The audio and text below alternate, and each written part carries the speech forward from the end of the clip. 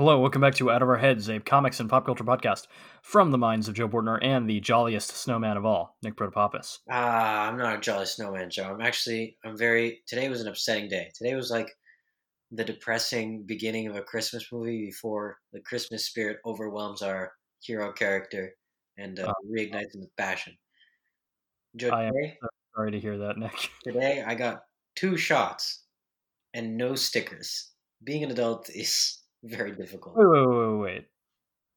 They give you stickers? Yeah, they used to give me stickers when life was good. Now I remember getting like a lollipop. I don't remember why would you get a sticker? Well, I don't know, stickers are fun. What's your problem? Lollipops are way better as rewards for a child than a sticker. What are you gonna do with a sticker? I don't know what to tell you. They had these rolls, like it was like a paper towel roll of stickers. Mm-hmm.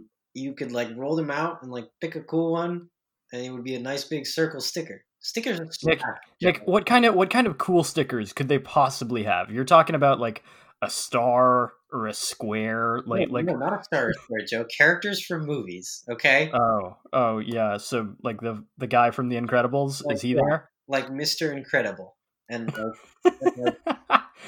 and like Nemo from the movie Finding Nemo. Those 2 guys. How do you pronounce that? Nemo? That's not how that's pronounced.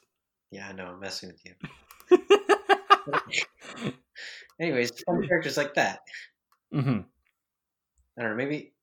Maybe you don't understand because you're one of those children who really only understood temporary pleasure. But stickers are like for smart kids that understand that'll bring them long-term pleasure. So you're arguing that a lollipop is temporary pleasure, That's right. but a sticker is long-term pleasure. That's correct. That is what I mean. How can you argue against that? I mean, I can argue against that pretty easily. Lollipop. When in your life have you received? When in your life have you received a sticker and thought about it for more than a minute tops? Okay. I'm Joe. Joe. You're an adult man. Are you trying to tell me that you don't have stickers on your laptop? I do. Aha! Therefore, you are valuing them for a longer period of time. Mm-hmm. So there you go. Okay. Stickers are good for putting on your laptop. Yeah, the problem is that kids are dumb, and they put them on their shirt and stuff instead of, right, keeping them. Okay.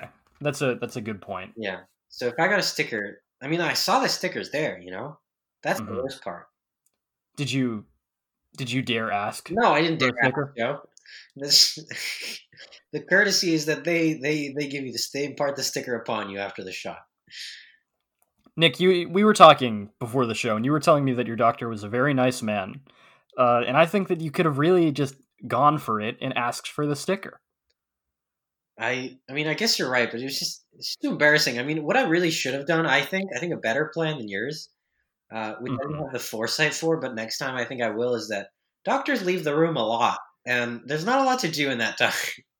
Wait, Nick. Yeah? Let me pitch you a power move. I steal the sticker is the power move. No, so you're done with the doctor's appointment. He's given you the vaccinations. Yeah. You shake hands. You go on your merry way. But before you leave the room, you walk over to the table with the stickers. You just take the whole thing. Take the whole thing? Dude, that is evil. It's like the kids on Halloween who take the entire bowl. You're one of those kids who doesn't understand sharing. What kind of kid, Joe? I saw your entire childhood in front of me just now. No, Nick. Pleasure. So, always take the candy. So here's the thing. Originally, I was not going to say that you take like the whole sheet of stickers. I was originally going to suggest that you would just take like 1 or 2, just peel them out of the book. Yeah, that's my plan. But then I realized if you're like going for this power move at all, then obviously you need to take all of them. No, the power move, Joe, is not to wait until the end of the appointment. It's to wait in the middle when they go somewhere.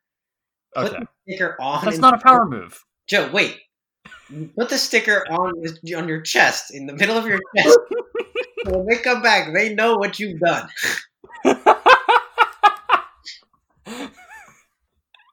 The doctor will say something snippy like, "I see you found Nemo," and then after that will be completely awkward. But next time I will steal it, because next time I know what's up. I know that I'm not getting any. You know, Mm-hmm.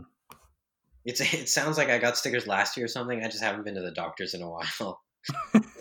Last time I went, I received a sticker. Right. It's like the You were young enough. just like the dentist. You don't get the fun things anymore. Do they not give you like Nope. the toothbrush? That's Joe. In what world is a toothbrush fun? Nick, every time I go to the dentist, I get a toothbrush and a little thing of It's not toothpaste. fun. I'm talking about the sticky hands, obviously. All right, The what? Joe, the rubber sticky hands that you fling around. I have no idea what you're talking about. Look, we have to stop delving into your childhood here, Joe. I'm not getting paid on the hour. Okay, No sticky hands. Nick, I've got a thing for you today. Please, I think we need to be done with this. You're I think we do. Nick, my thing for you this week, as it often is a comic book by our friend Gene Luen Yang. Oh, whoa. Is it Dragon Hoops? No, it's actually two comic books. Is it Turtle Hero? It's Boxers and Saints. Ah, Boxers and Saints. Should have gone with the OG guess. Yeah. All right. Tell me about Boxers and Saints. So this is an interesting one because I think it's probably one of the last Gene Yang books that I've never read before. Because I read many of them when I was a child. I think we cleared up a lot of them when we did that Avatar comic book marathon last year. And so this is one of the last new Gene Luen Yang experiences for me. Okay. And here's the deal with Boxers and Saints. These are two comics that tell sort of parallel stories of China in the late 19th century. One about in uprising against Christian missionaries from Europe, and the other about people who've been converted by those Christian missionaries, and they sort of converge at the end. And so what you get are these two pretty cool and insightful like parallel narratives about faith and extremism and colonization and stuff. All those things that Gene Luen Yang likes to write about. I think this is probably one of his stronger attempts in an already very strong body of work. One of the things that I really like about this book, and something that is present in his other books just as much, but I think goes maybe underappreciated, is that he's a really funny writer. Like in this book, in Boxers, which I think is probably the one I'd suggest you read first. There's like this kid who's like the son of a dentist, and he just goes around playing games with the leftover teeth. And when the main character doesn't want to like play with him anymore, and is like walking away to do more important plot things, the kid with the teeth just like holds them up and very earnestly says, "But I just got these new molars." Anyway, I think that's hilarious. Yeah, I think you're right. He's pretty funny, and a sort of, all the best things where some sort of story is like just very well written, and the comedy sort of comes in natural moments. That sounds like that. That's funny.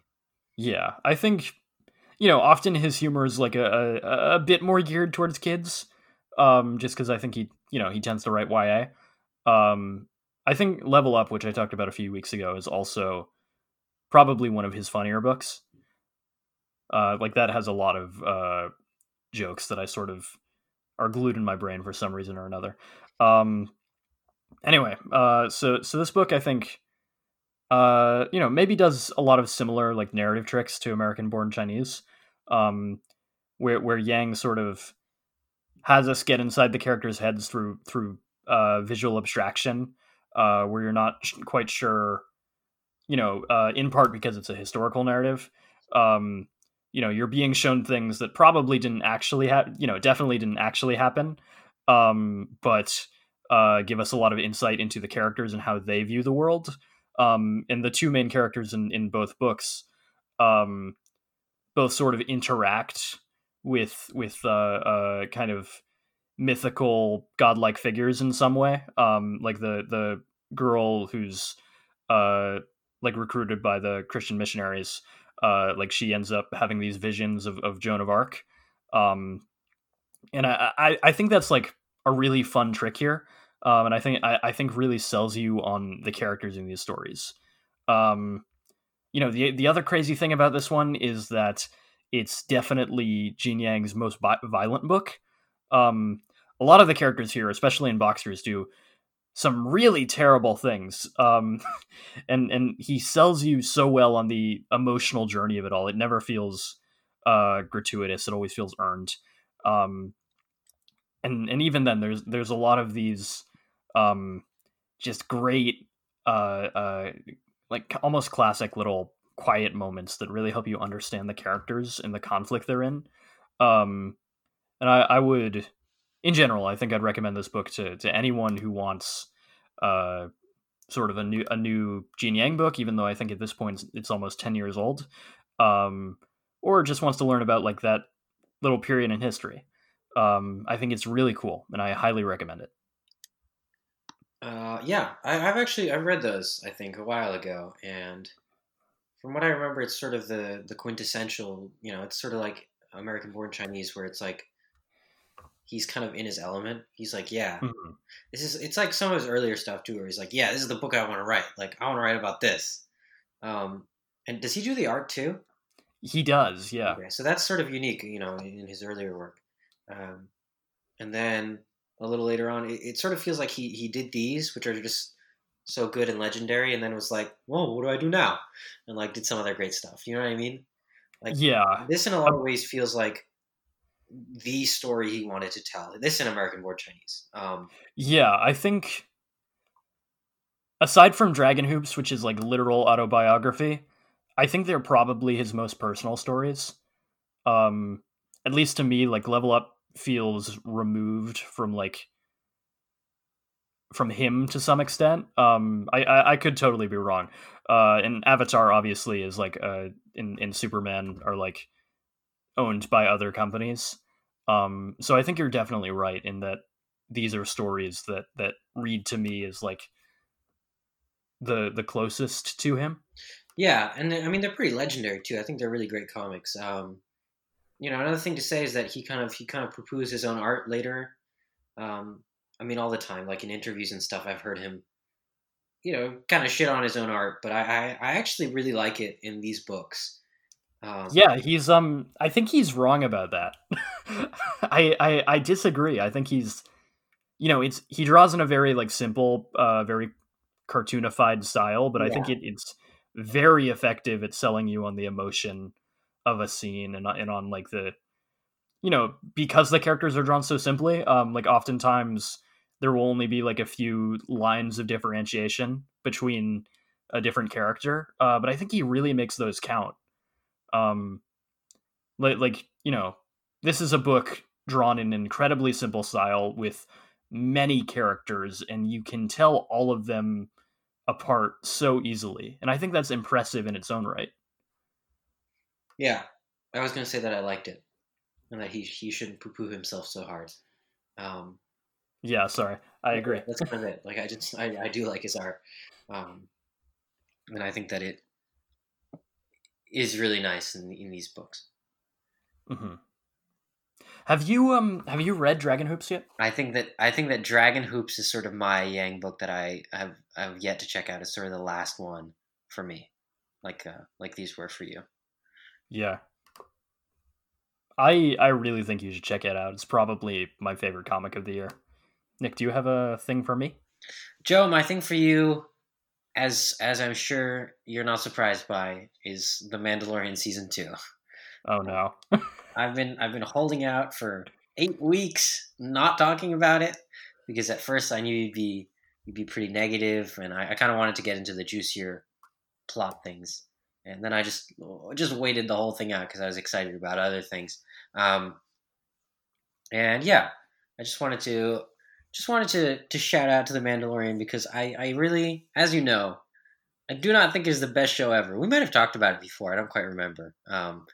I think we did last year when the Okay. first season Well, came out. whatever I said then, I probably agreed with. Where it was like it was okay, um, but coming into this season, I was just like really excited to get some more Star Wars in my veins and just have something going on. Especially the weekly thing, I really enjoy. Um, and you weren't watching at the beginning of the season. I know you jumped in later, but it started off kind of like episodic and sort of silly, almost like very very side adventure. And everyone on the internet and in real life also was like, this is dumb. This is just like dumb season one. But I was happy, and I was happy the whole time. It's because I don't really think The Mandalorian's quality television. I just think it has a really, really high production.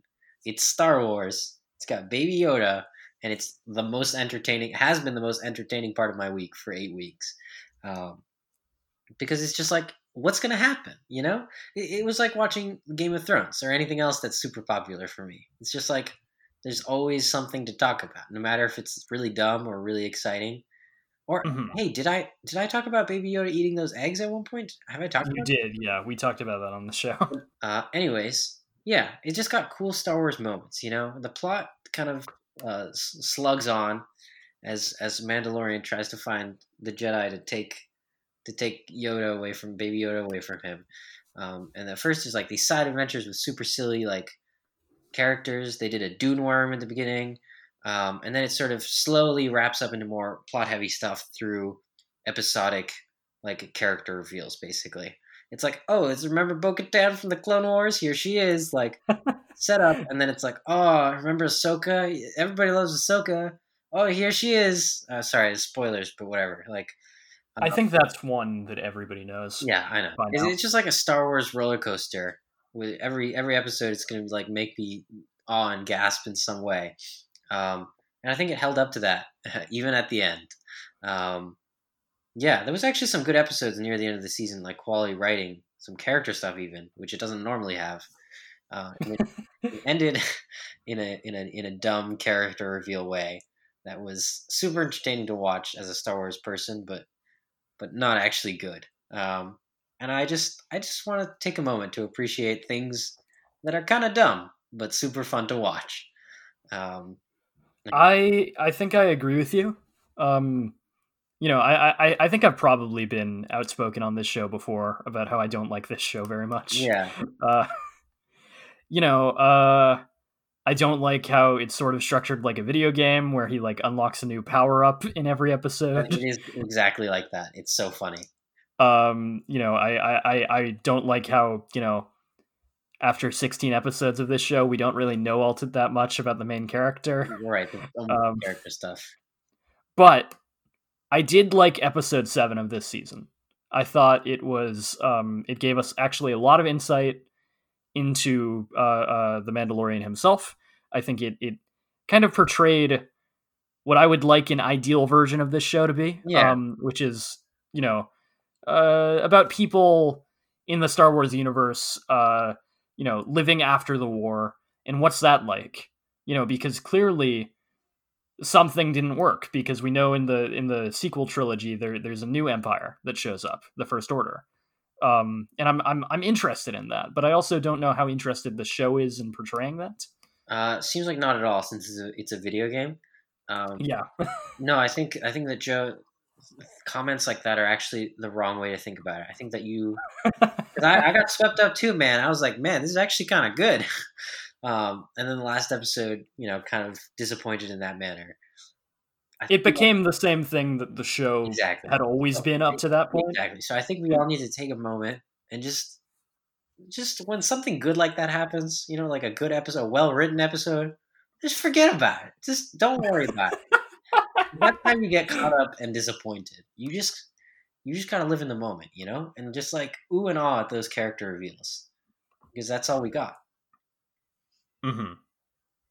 I think I do actually agree with what you were saying earlier about sort of the strengths of the social experience of shows like this, and Game of Thrones and anything else that's super popular. Yeah, Game of Thrones was bad the last few seasons.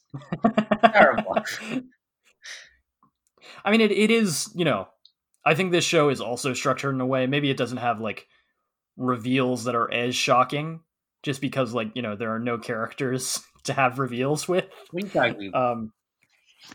Well, I mean, so the reveals in The Mandalorian are a character from a movie or a TV show makes an appearance. Yeah, it's sick. You know, but the reveals on Game of Thrones would be like, oh, this development happened with this character. But they have that element of being based off books, so those mega nerds are excited. Sure, yeah. I'm just saying that Yeah, I feel as if I don't know. I don't want to diss your recommendation. I think I agree with everything that you said. no, I recommend it if you like Star Wars, if you've seen those movies and you've seen the Clone Wars, you know, then you should watch this because it's fun. Um, if you haven't seen Clone Wars, you should probably do that because that's actually a good show, which is a better. It's a good show sometimes. It's a good show most of the time. Joe, get out of here. Probably about half the time. Half? Those first 2 seasons are pretty rough. All right, yeah, but there's an increasing quality. Don't you understand? That is true. You can't say half. You can't say. You know what I'm saying, man. No, Nick, look, I've talked about the Clone Wars before on the show. I've had a lot of good. Talk. Wait, how old are kids when they talk? It varies. Approximately. I don't know, maybe 2, 1. You don't know. You don't know as much as I don't know. All right. Well, if a 2-year-old starts talking, and then it talks most of the time. No, it doesn't talk most of the time. It just used to not talk, and now it does. It's like that. Yeah, that's true.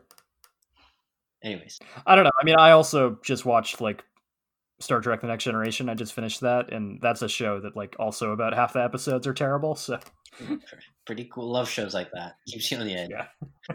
Oh, I have to. Here's a good moment to mention. I need to make an amendment for our listeners out there. Oh, okay. The ending of Battlestar Galactica sucks donkey. Like it's awful. It is terrible.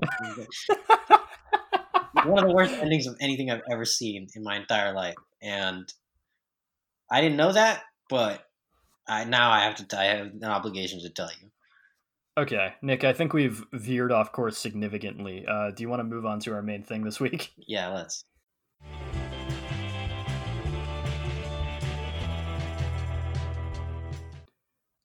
Today, Nick, we're talking about Black Sad, Volumes 4 and 5, A Silent Hell, and Amarillo. So I was thinking that we could sort of split this up by talking about each book individually, since I think they're pretty different. I agree. The last one I would have muddled them, the last discussion we had, but this one, yeah. Let's start with Silent Hell. Yeah. So this, you want to give a short summary for the viewers at home? Sure thing. So maybe this was teased in the last book. I don't remember, but Black Sad and his buddy Weekly, his little sidekick weasel that smells or whatever, they got a case down in New Orleans, and it's a doozy because they're looking for a guy, which is pretty usual. Someone's missing, and they're talking to the producer of this guy who has a father. Like he's a musician, the guy they're looking for. Oh yeah, sorry. The producer. They're talking to the producer who is a goat, and he is looking for his son figure, who's not actually his son, who's a dog, named Lawrence. Nope, that's not true.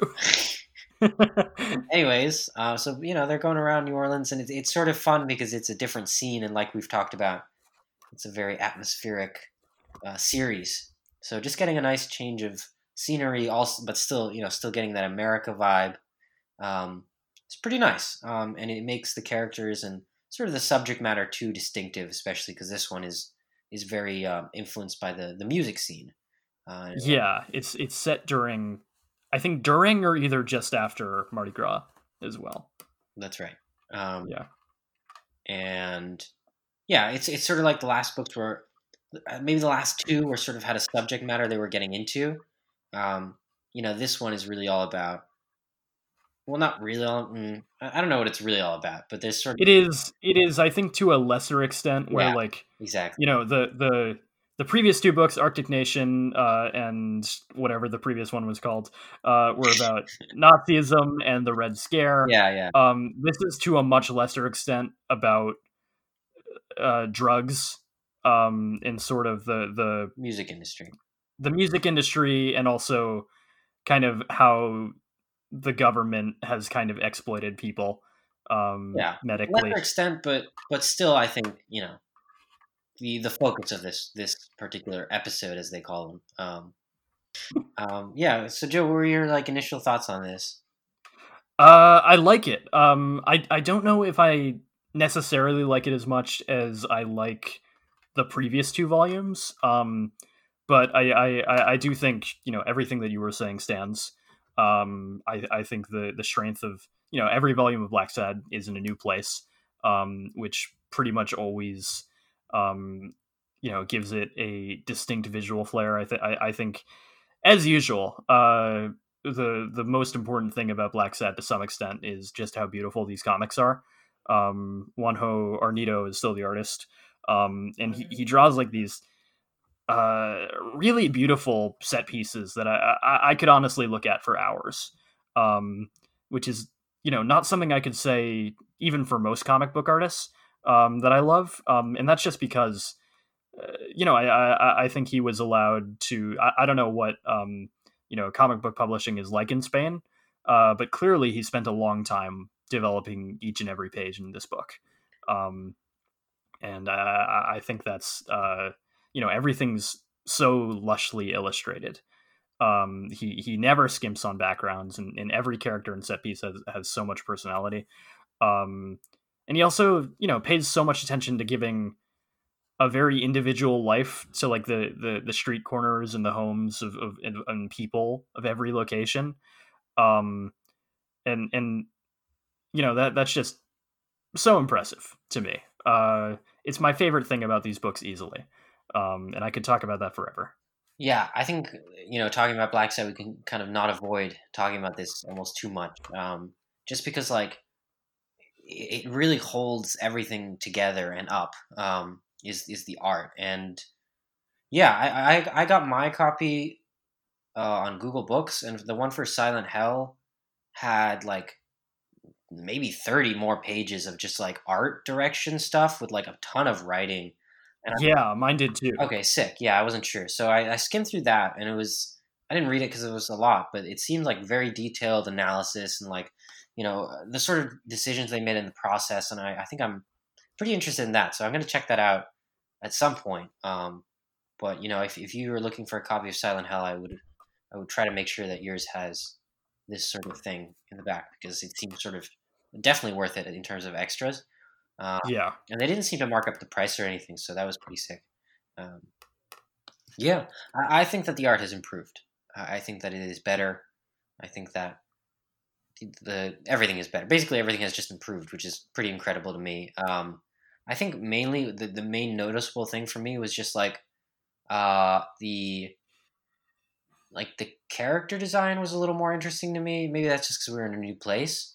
And Black Sad and the expressions are like almost a little less cartoony, but like I don't think that's what I mean. I think I mean just more controlled.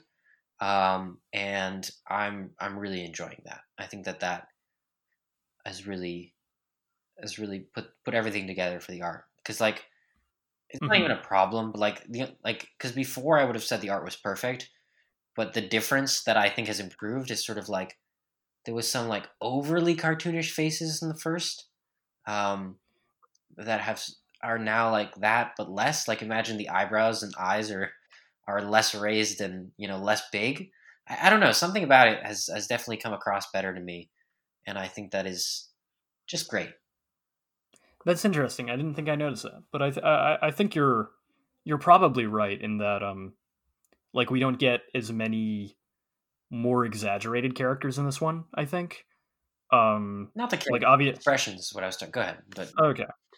Or like obviously it's exaggerated in the sense that it's a comic where the people are animals, but like the hippo character, who's like a rival detective for Black Sad. Is I was going to talk about the hippo because he's like my favorite bit of character design in a while. Like he's just so good, and I really like it. He's great.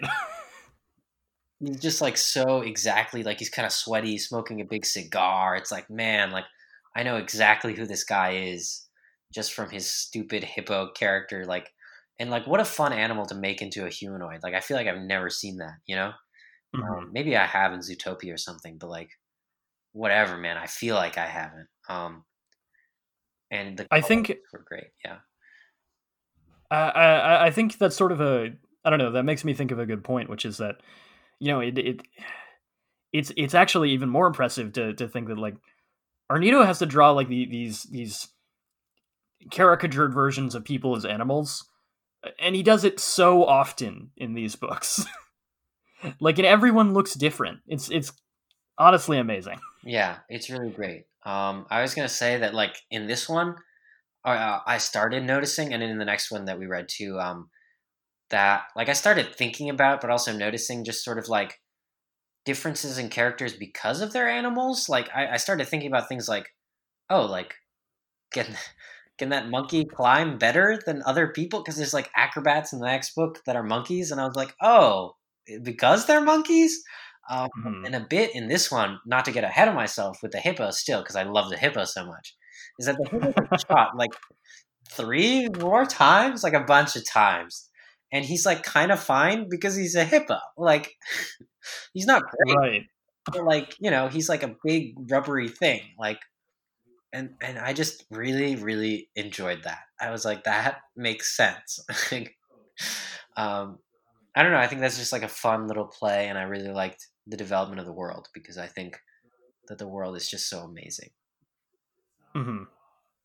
Yeah, another thing that I think they sort of continued in a way because they did this sort of a race analogy. Not we talked about it in Arctic Nation. I mean, they're pretty much always is. Yeah, there pretty much always is, but it's something that like actually I don't think there always. I think in the earlier, I think it built like in Arctic Nation it's there, and then after that it's like less in that other one. And I mean, it's not. I think in this one, it comes up. I think Arctic Nation, to some extent, establishes that's what's going on in this world yeah, because I you agree. wouldn't know I think that's from reading just the first volume. yeah, Uh, yeah. in Amarillo, it comes up again. But Yeah. yeah, you're right. Sorry, please continue. Basically, I just like that they, despite everything, every book being sort of focused on one, aspect of the nation, things like that continue.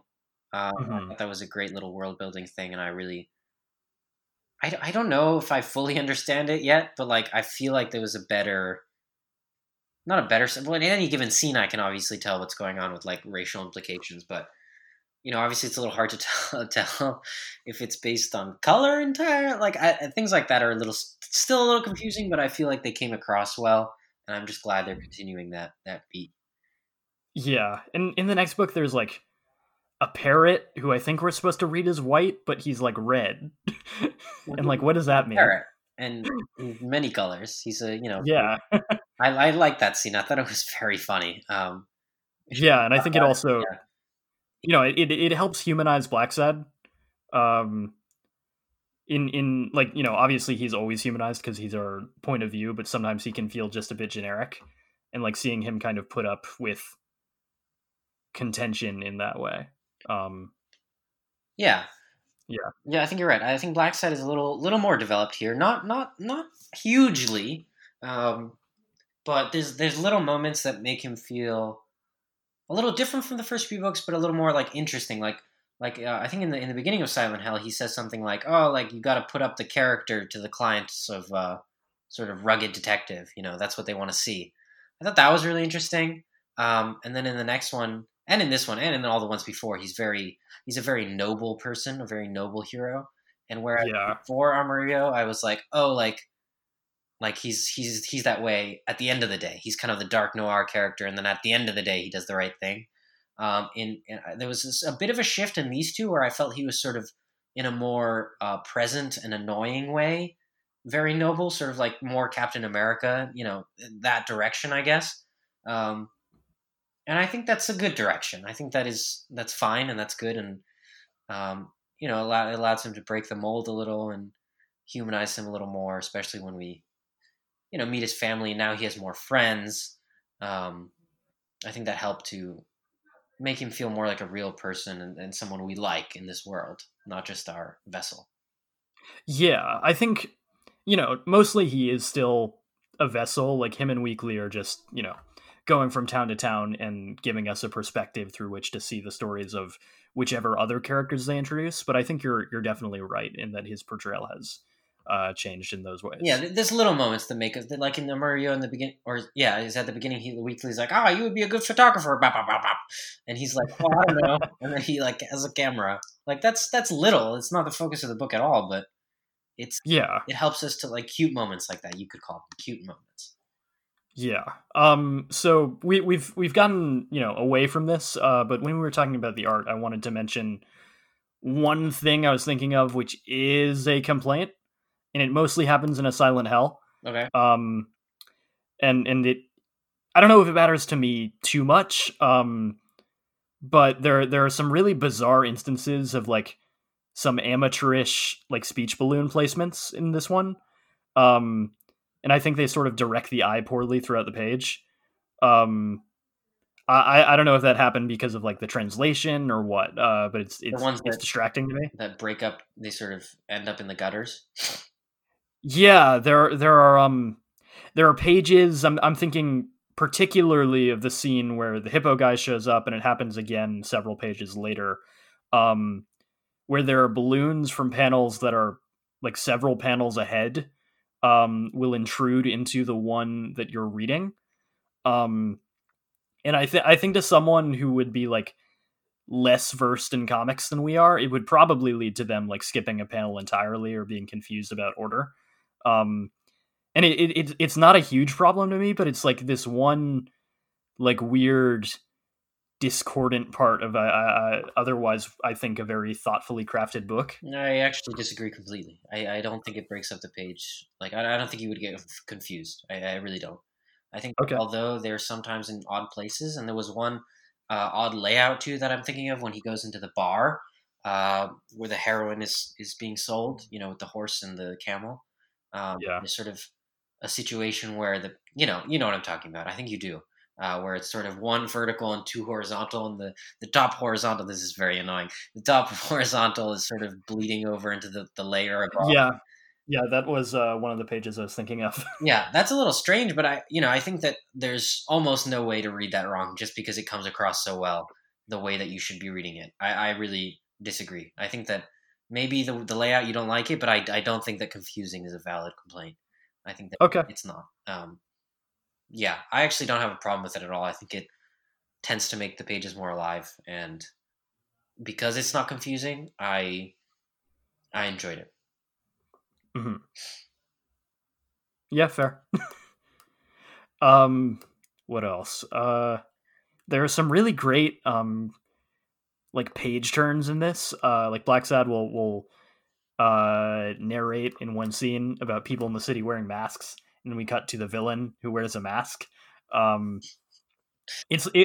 it's silly, but it's also like it's very cinematic.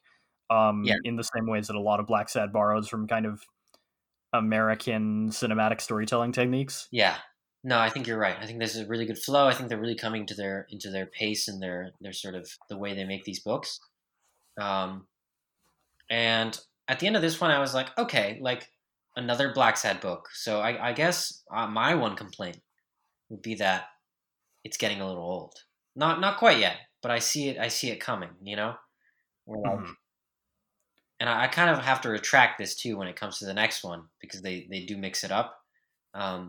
But to me, while it's super great to look at it, and I'll always like enjoy them and read them, and that'll keep it going for me. Like, it's not changing it up and characterizing things as much as I'd like. It sort of feels like, and what movie thing shall we do today? And like, what cool place shall we check out? This time, basically. Right. What historical context of America will we talk about today? Exactly. Instead of like, hey, like, let's get into these characters. Like, what's the big picture here? And maybe there's not, and that's okay too. It's just for me and my own interest of this. I think, I don't want to say I'm bored with it at all, but I see a future where I am bored of it, if that makes sense. I think I think I mostly disagree. Like this is a volume for me, where I don't think it's as strong as the previous two.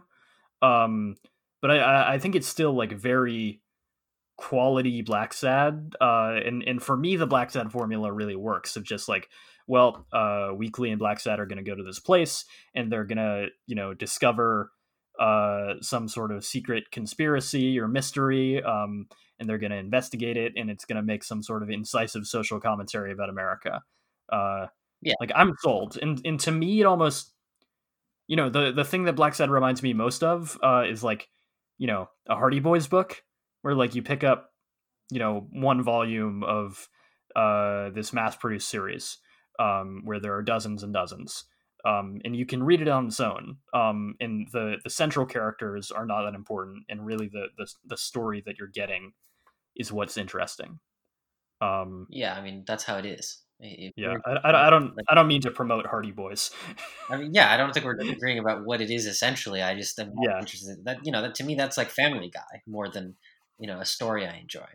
Like I understand. It's not my favorite thing, and I would think that it's not your favorite thing either. Yeah, I don't know. I would like Black Satin Weekly to get more character development, but I'm not. I don't know. I guess I'm not itching for it in the same way that you are. Weird. That's very unlike you, Joe. What can I say? Yeah, it is. Why don't you go watch some Bob's Burgers? Since you're so unkeen on character development. I don't know. Yeah, I mean, I can see it getting old. That's all. Okay. What else? I mean, Silent Hell is a good plot. I think that it does a similar thing where it's like a lot of information's thrown at you, and the plot is sort of like a clue, and then it comes together in a long explanation. And I think that works. I think it is fine. I think that actually in this one, I think I prefer it to the previous one, whatever that was called with the owl, because just like in Arctic Nation, I found the sort of character work on the opposite side, so the person we're looking for, more interesting.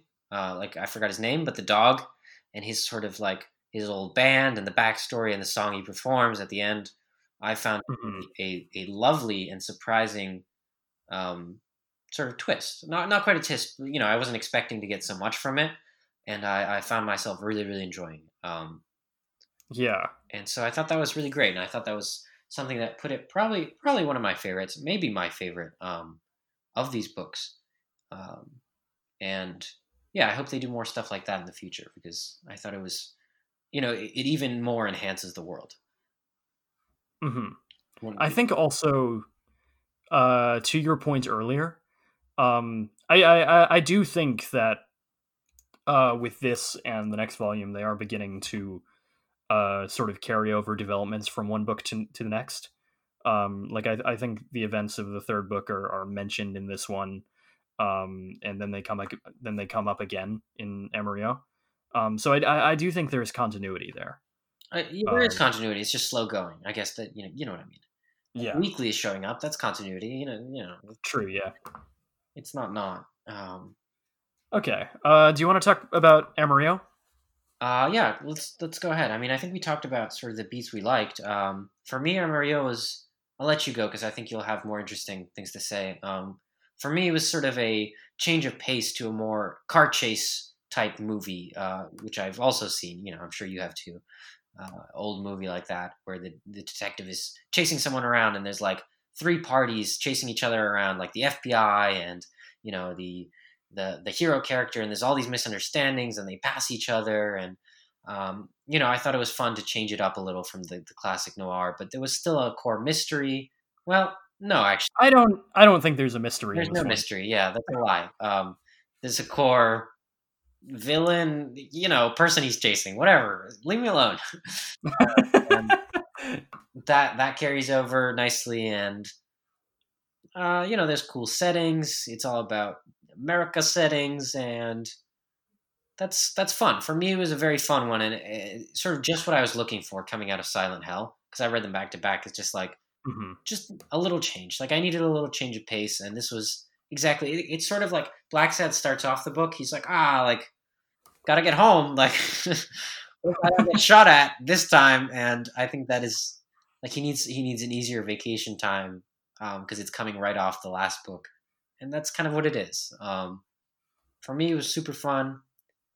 I don't know. What did you think?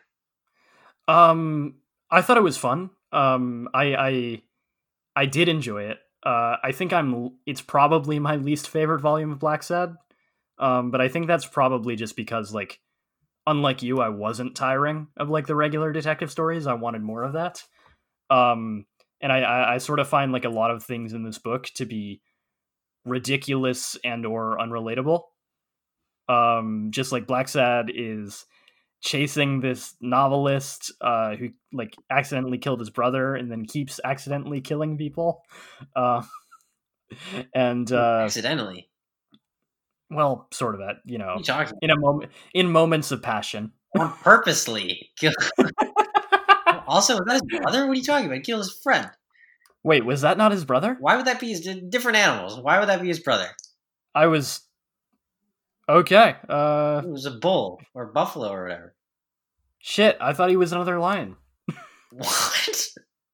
I What are you talking about? maybe clearly everything I have to say about this book is invalidated. Sure.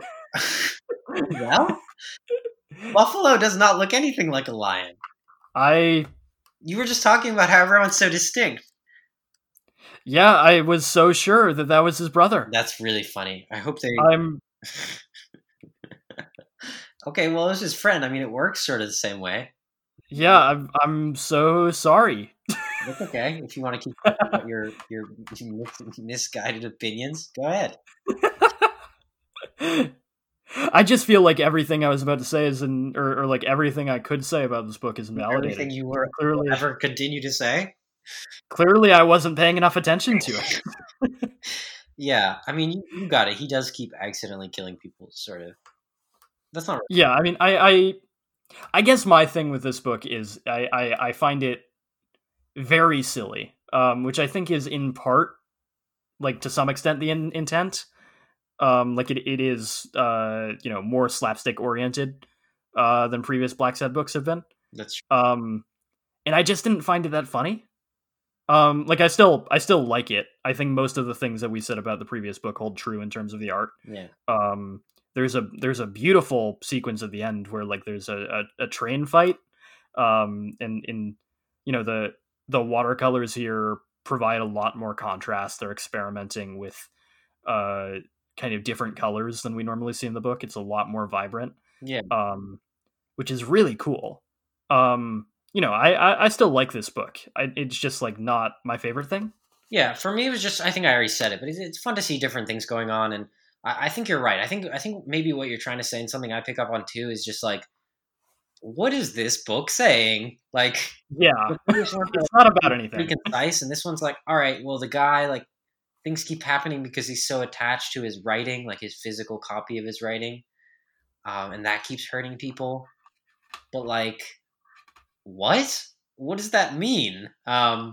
It feels like a very obtuse, like, not even metaphor, but just sort of story about like authorship, which, like, sure, but I guess, but like, it's vaguely uninteresting, and there's another aspect where like that character is totally uninteresting to me. That the author lion character. Yeah, I agree. That's the main reason that I couldn't get into this one. Is just I was totally uninvested in him. Him and his like not brother but friend. Some crazy shit in the beginning of this book. They're like, yeah, we're gonna rob shit. I was like, you guys are crazy. Like, how are you this? Like, you need to explain if you're gonna be this crazy, and they just didn't. I thought that was weird. So yeah, and then he just kills him on purpose, and you're like, what? So it's a little weird in that way. I think that basically, I think the atmosphere works fine, but I think that overall what the other books have, which is like, oh, this is what this one's about, and here's the like B plot of like why this has to do with a bigger issue or whatever, doesn't carry through at all. Which is for me what makes it sort of a laid back one. But yeah, I think that's a totally fair criticism. Like, for me it was fun, but I do understand that you don't like this one as much. Mm-hmm. Oh, there's one thing I will say. Yeah. I thought, because there's a circus plot in this one a lot. Right, there's an evil circus. Well, that's not what I was going to say. I was just going to mention it, which was cool. Circus, trains, all great. But my you said it wasn't very funny, but I really enjoyed the koala that was a clown and just that like sequence. I thought that was one of the funniest comic things I've read in quite a while because basically like something else is going on after the koalas act where the lady needs to perform. Doesn't matter. Don't worry about it.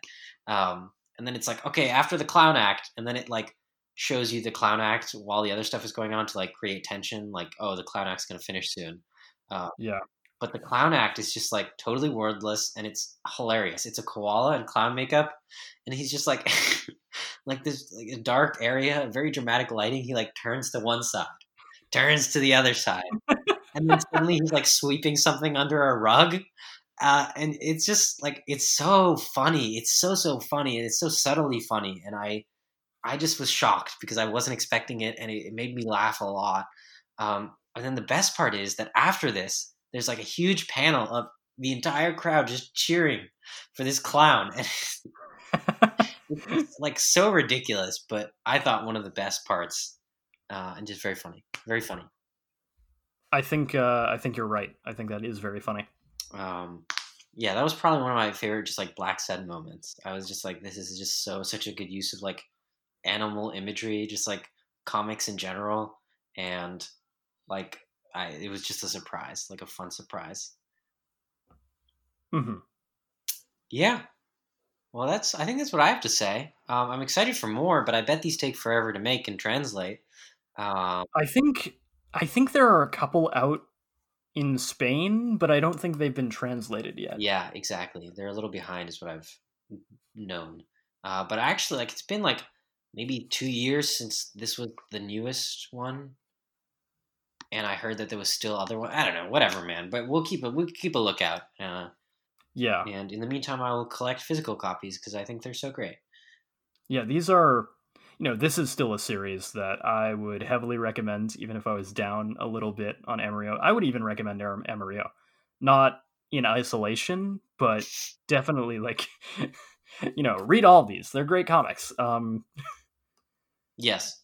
Anyways, should we move on to our weekly sauce segment? Yeah, but the character Weekly from Black Sad will not be there. Damn.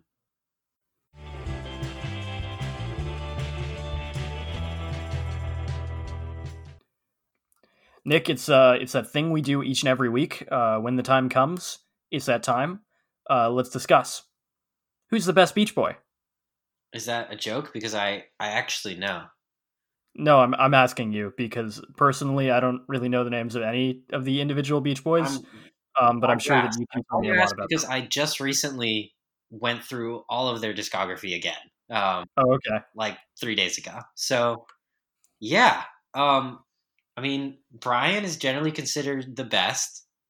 Mm-hmm. Brian Wilson, who is for one point or another the lead. He's sort of the brains behind the operation. He manages like what sounds are going to be around. He's in charge. Sure. He's largely considered a genius, and he is alive, which is nice. He's not. Nice. He currently tours separately from the Beach. I think he also operates under the Beach Boys name, but that's sort of a separate act. So he's kind of the best, but sometimes he has mental breakdowns. I'd say that my favorite is honestly probably Dennis, who is the drummer and brother of Carl Wilson. Sorry, Carl. Brian, Carl, Dennis. All. Oh, okay. He's probably my favorite. He is the most attractive. He's sort of the George Harrison of the group because, he's underappreciated. He has a very, very good solo album called Pacific Ocean Blue, which you should check out if you care at all. Remy likes it. I told Remy. I care a little. I'll check it out. No, you won't. Anyways, he's the only Beach Boy who was actually a surfer. I think that puts a lot of points in my book. Yeah, I like his voice kind of a lot. And he died, and this is true, drowning. He drowned. Oh, I know. I just think that's pretty legendary for a Beach Boy. And so that makes Dennis my favorite. Some may say that Carl's their favorite because Carl has a pretty sick voice. And he's kind of underappreciated too. But I don't think. Well, there's also a sect of people that would say that like Mike Love is their favorite, and Mike Love is the cousin and notoriously an asshole, and got into a bunch of legal disputes, and he's the worst at writing songs alone. And he used to sing a lot of the leads in their cheesier days, but he has a lot of leads. He's generally considered the worst, but some people really, really like Mike Love. But I think that no one would ever say that Al Jourdain is their favorite ever. Mm-hmm. Yeah, and then there's some South African people that joined the band for like 2 years, and then there's Bruce Johnston, who replaced Brian Wilson for touring for a bit. I don't think anyone would say that he's their favorite, but yeah, I'd say that Dennis is my favorite. Who's your favorite out of those descriptions? I'd have to also go with Dennis. Dennis, yeah, he's cool. You should look up. You should look up Pacific Ocean Blue. He's got this sick beard, and I think he's a cool guy. I don't know. Yeah, sounds like he was gone before his time. He was. Yeah, he died in 84 or 85, I think. Damn. Maybe even earlier. I'm gonna look it up just to make sure I'm not being inaccurate. Dennis Wilson. Looks like he died late 83. Okay, yeah, that's what I was worried about. Yeah, so sorry for talking about Beach Boys for so long, but you started it, and I wasn't expecting that. Nick, I'm so glad that you talked to me about this. Okay, cool. I finally know who the best Beach Boy is. Yeah, all right. Should we close out with a wise quote? I would really like that. All right, this one is from Thomas Mann, a famous German novelist. Mm-hmm. For passion, like crime, does not sit well with the sure order and even course of everyday life. Thank you for listening to Out of Our Heads, a comics and pop culture podcast from the minds of Joe Bortner and Nick Protopopis. You can contact us at outofourheadspod@gmail.com, where you can send us letters or tell us about books you want to be covered on the show. My Twitter handle is @Joby_draws. You can buy my webcomic Aeronaut at my Gumroad page. As always, Nick has nothing to promote except for wisdom. We'll be back next week. In the meantime, you can rate and review us on iTunes. It would help us out. Stay safe and see you next time.